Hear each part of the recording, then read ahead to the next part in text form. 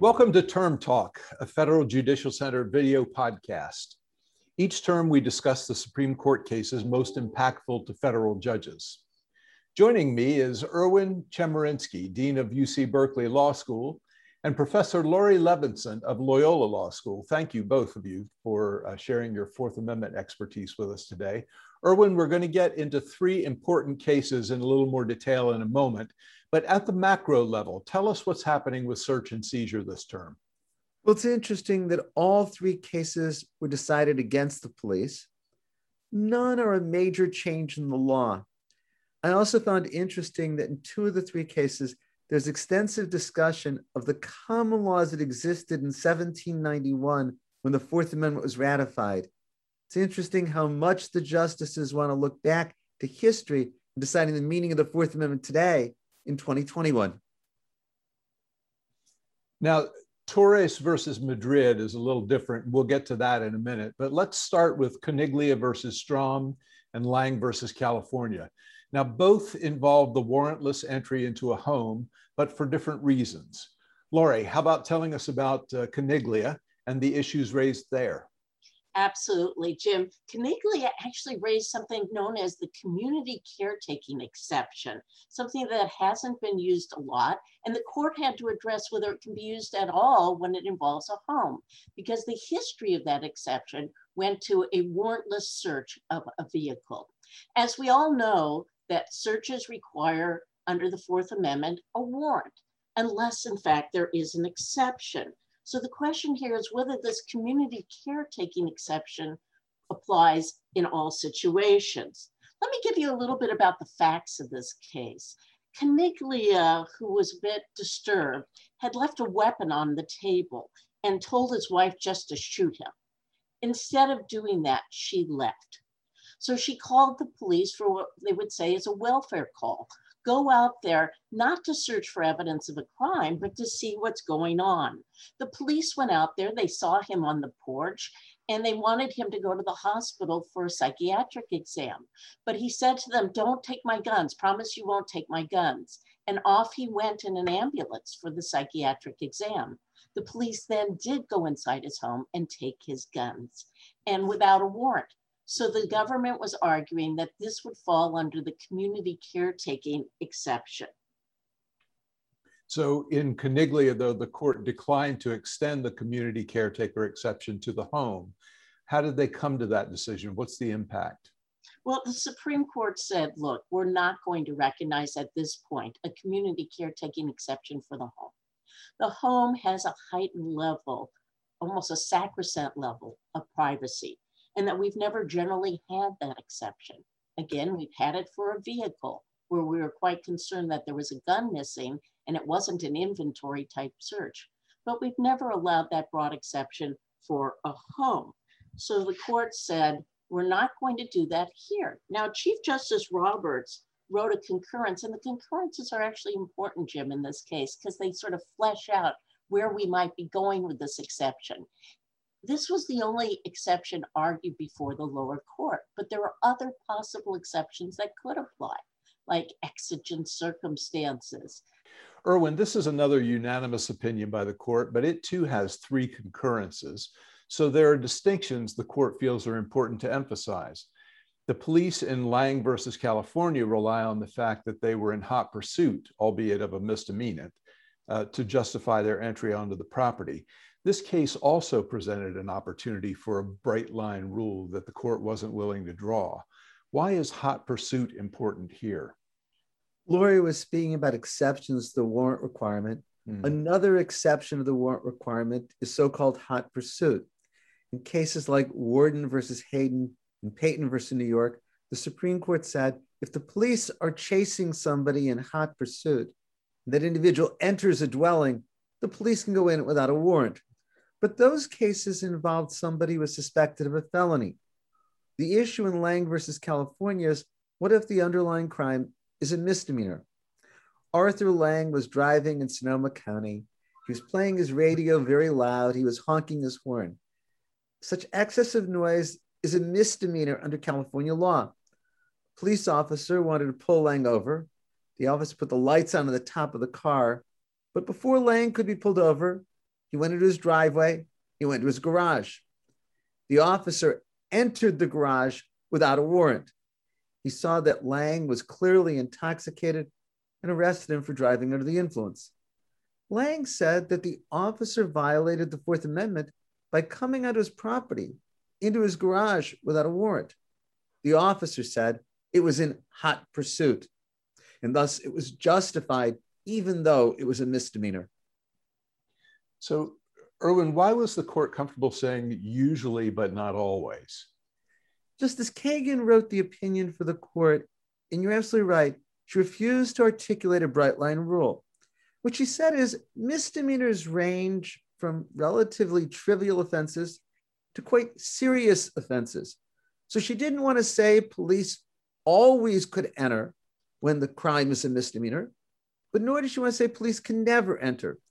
She gave the factors that would influence whether police can enter if it's hot pursuit of someone who's committed a misdemeanor.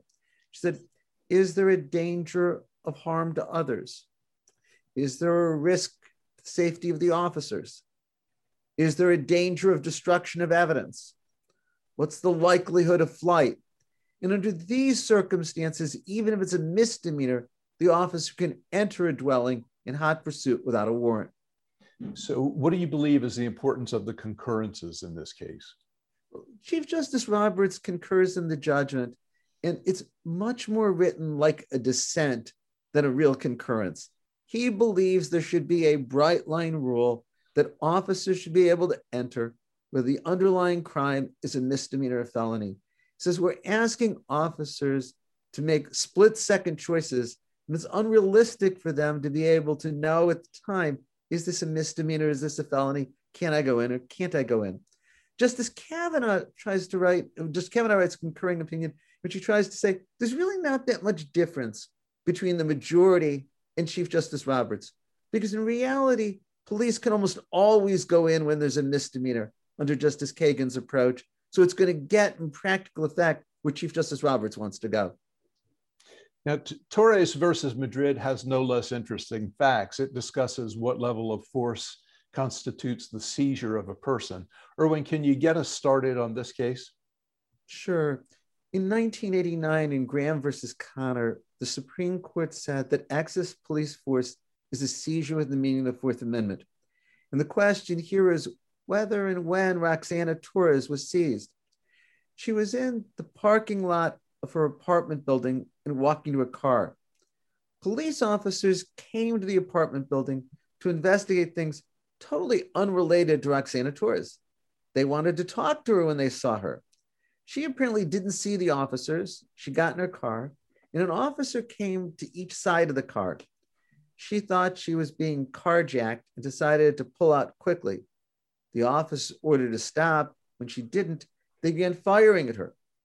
They fired 13 bullets at her. 2 struck her.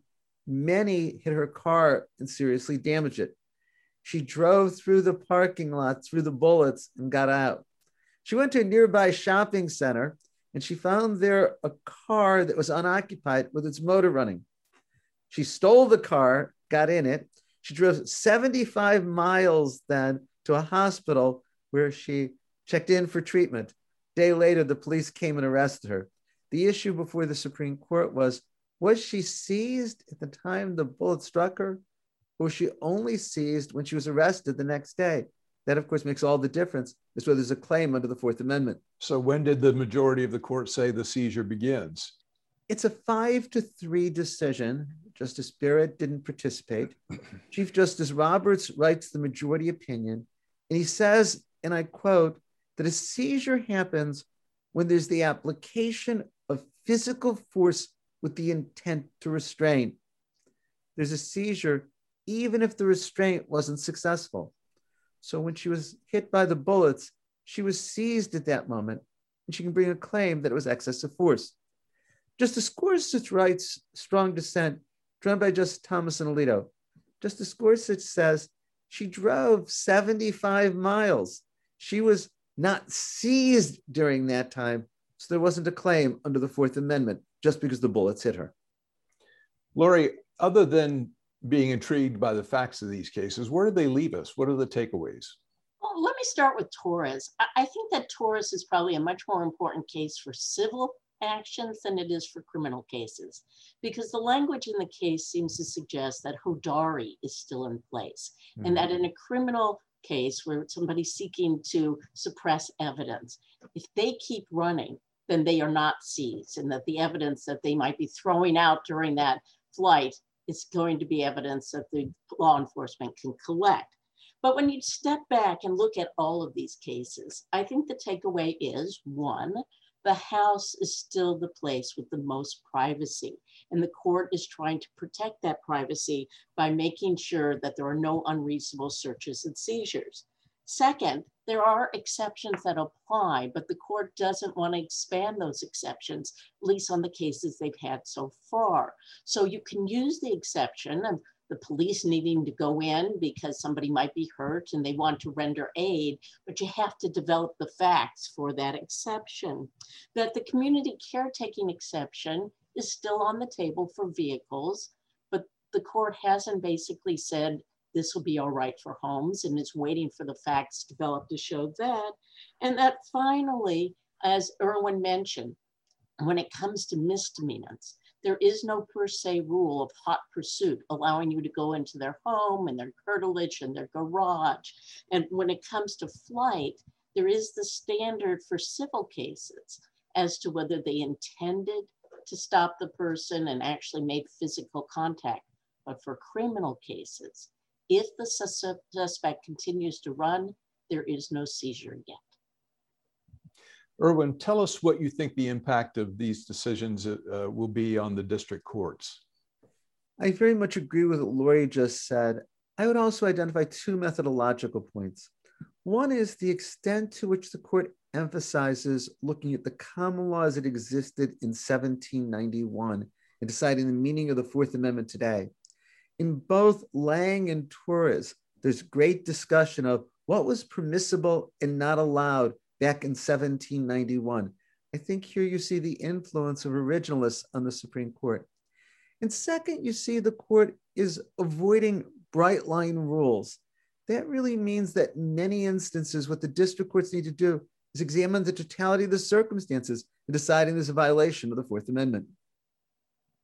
And I agree. I think that the district courts have to be developing the facts, because the Supreme Court has made very clear that they're deciding these rules and their applications on it based upon the facts before it. Laurie, Erwin, it is always a pleasure, and I look forward to talking with you again. Thanks for being with us. Thank you. Thank you.